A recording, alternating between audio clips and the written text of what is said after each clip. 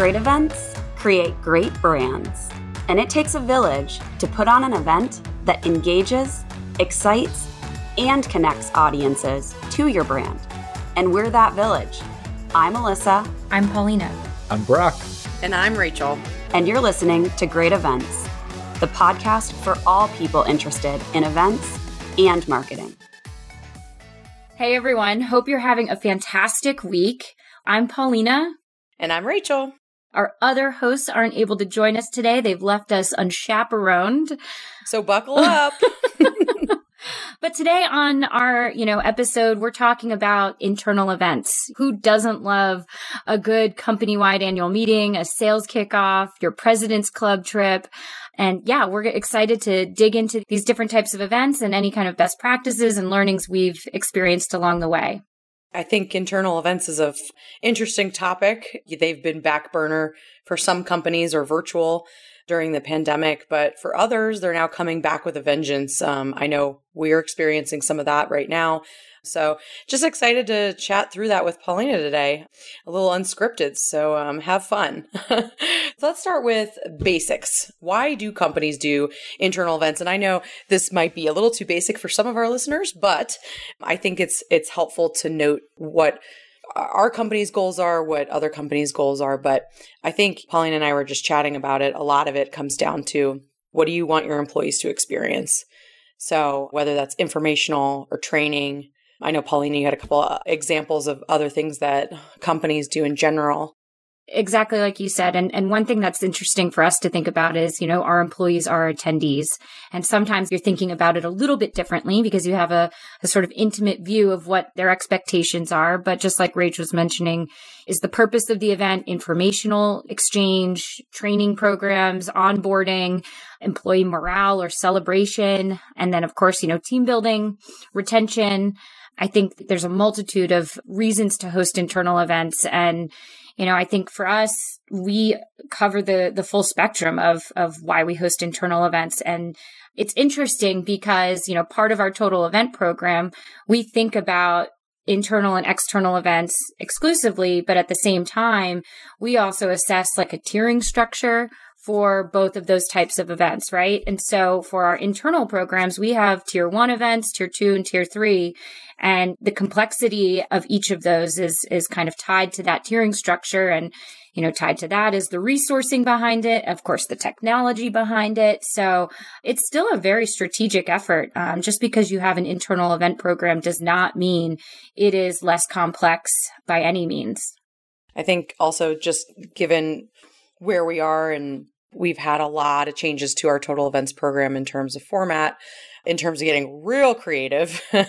We have a couple examples that are quite interesting. So our agility in shifting our programs to virtual and doing things a little differently, I think we learned a lot. We've integrated a lot of really neat things into our events program that we'll probably keep, especially from a production lens, both from a hybrid perspective if we continue to do those. But I think people are really excited to get back. And I think most people have virtual burnout.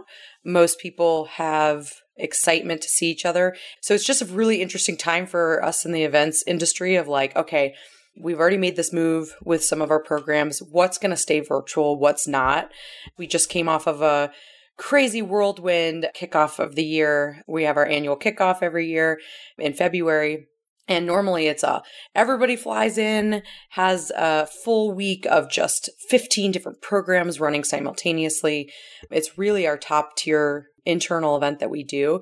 And it's all kind of compounded into this 1 week of our company-wide, where we set our goals for the year, where our executive leadership comes through and does a lot of solid content for what the future holds for our company, celebrates our employees with awards. And then we also have our sales kickoff and we have divisional. So there's a lot that goes on. Paulina's team just managed most of that. So I want her to talk through some of the things that we did that was really, really cool this year. One teeny tiny thing that we want to make sure we drive home is that this was also a global event. So for a global organization, historically we have had two separate events. One where we've live streamed to our European employees and flown most of our North America employees to our headquarters. But with the onset of hybrid and virtual, we've been able to really kind of consolidate efforts and offer a global program experience, which was a massive undertaking. But my team worked really diligently across our global stakeholders, our global partners, and just as we would with any event, right? Any customer facing event, any tier 1 or tier 3 event, we approached it with the mindset of, okay, here's the scope, here's the program. What tech do we need to bring that programming to life? And then a step further, is that programming live? Is it SimuLive? Is it Simu2 Live, which is pre-recorded, and then afterwards there is a live component? And then how do we make sure that the virtual audience and the global virtual audience is able to have sort of an equal experience, that nobody's sub-optimized in their experience consuming the content? So a lot of valiant efforts, and the team did a phenomenal job. I will say, like Rachel was alluding to earlier, the onset of virtual, a lot of our team is now trained up in studio production, and our team was literally switching, queuing, calling the next segments that were happening in our live production experience. I was very lucky to be at HQ watching the team do it, cheering them on. It was awesome, and something very uniquely different to years past in terms of production and input from our team. I think what makes this really cool is that, yes, it's so special to be in person with each other, and we miss that. And we definitely I can't wait to be back to some of our internal events, just because a lot of the goals of internal events is some of that team building and morale and things like that. But just to echo what you were saying about making it a global event, some folks that got awards would never have gotten that recognition had it not been a global event, just talking about the awards ceremony specifically. And they did it in such an intimate way that it made it feel like they really got the spotlight. And even though it was virtual, we used Zoom to highlight the winner when their name was announced, and they were on the screen in front of our 4,000 plus employees. It was just really cool. I mean, I think that we use production and studio tools in a way that really, really helped, I think, call to light some of those things. And we made it interactive, and we also made a lot of our sessions live. So it did feel like, okay, I'm watching this TV program on this day, and then I'm interacting and going into breakouts the next day. The other cool thing I would say is we used to call it lovingly Hell Week, and it has become a favorite week of our global planning team. Don't get us wrong. This is what we do for a living. We're just organizers of chaos, right? But rather than packing it into 1 week and laying down on the ground at the end of the week, barely able to walk, we now could do it over 2 weeks and really maximize employees' time. So they're still kind of working, but they're also getting enough virtual content, not too much where it's all day, every day. But that's my kind of takeaway from it, is just that cool factor of being able to be anywhere. So it's just changed the way that we disseminate information. As we think about how do you avoid the Zoom fatigue, some of the, I don't want to say best practices because we ran them for the first time this year, but things that we did differently or things that we saw that made a difference, like playlists, music, we kept it fresh. We picked fun music to play before we went live. If there was a 5-minute break, we did almost like that Calm app, if you will, really calming images on screen, the sound of water trickling through a brook, trying to find different ways to sort of appease the different virtual consumption appetites.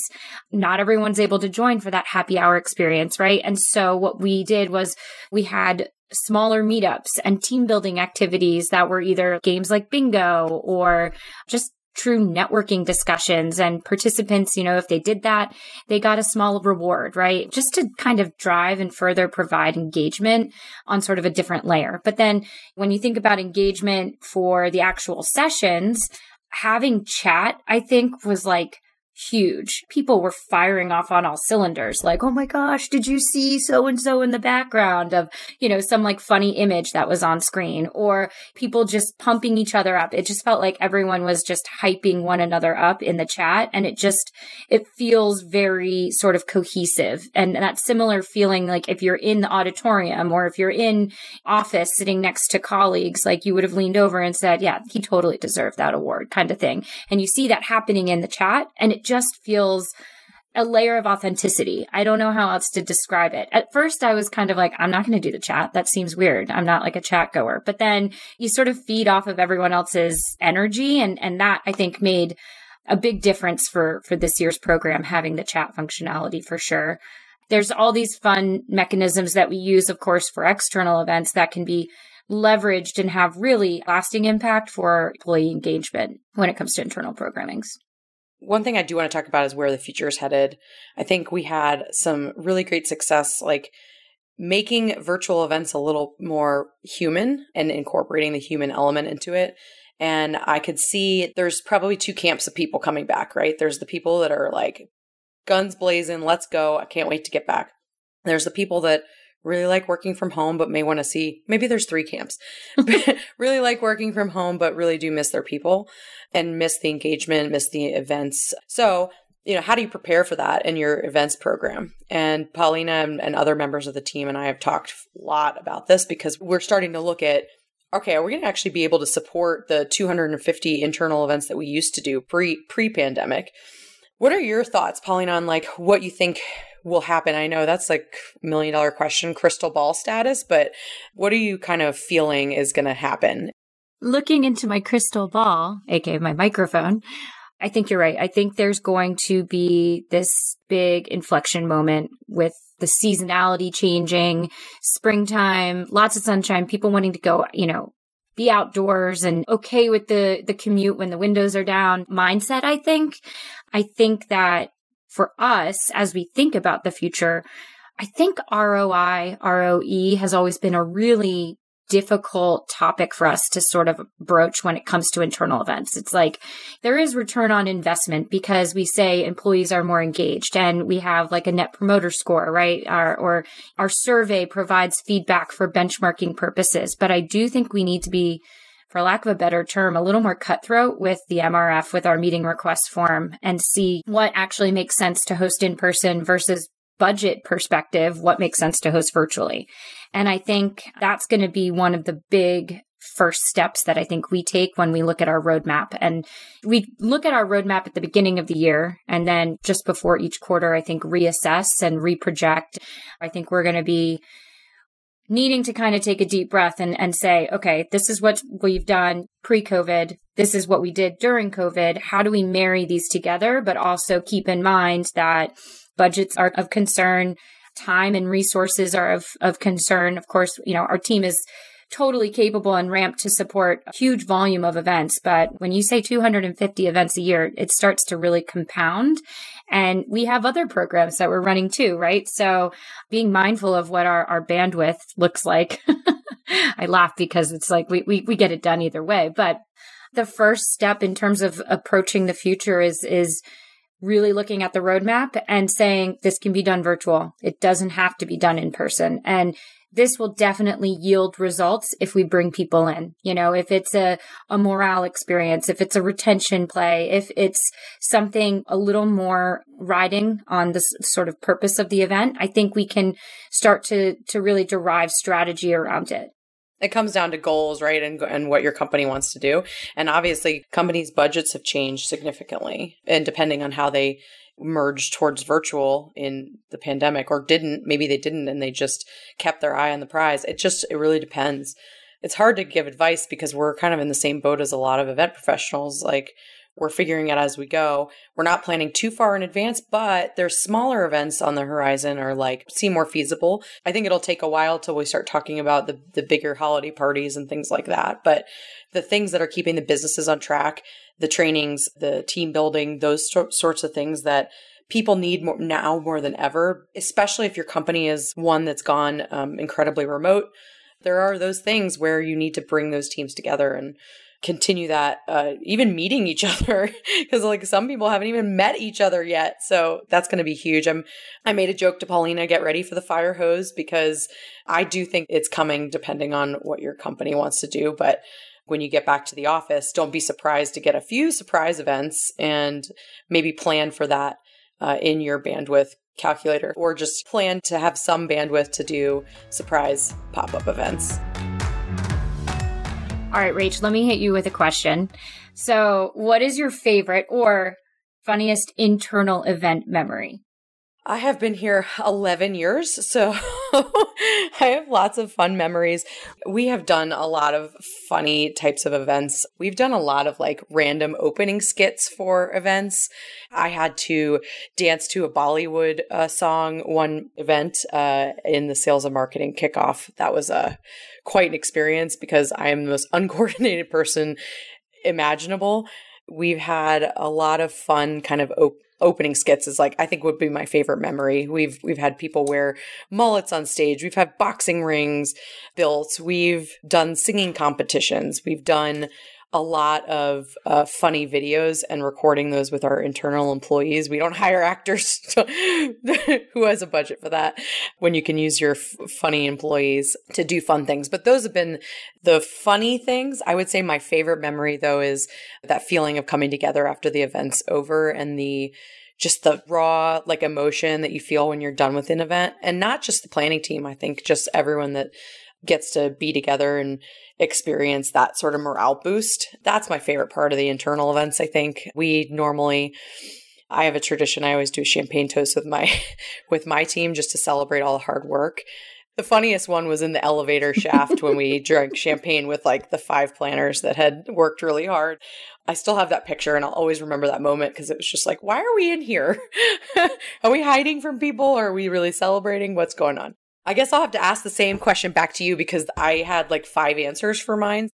Sales kickoff has always been near and dear to my heart, and my team is still deeply involved in it. But to what Rachel was saying, when we do an opening skit, we leave no stone unturned. Like, it is done well. It is so scripted. It's such great quality. Everyone is roaring in the audience, and it just is like such a fun way to kick off what is a corporate event, you know? And I think my second sort of favorite piece of internal events is that we are putting on events for like our peers and our customers of these internal programs are fellow employees. We think about what would make us laugh or what would make us happy. And there's something to be said about when it's like tied sort of emotionally, you know, when the content is important to you, when the opening is funny, when the awards are emotional and there's like a passion behind it. I think it also fills the fuel in a different way. I think also this is just like a small thing, but because we don't hire actors, you get to see people outside of this sort of Zoom screen, if you will. And, you know, if you've had the luxury of meeting people before in office, you kind of know the office persona.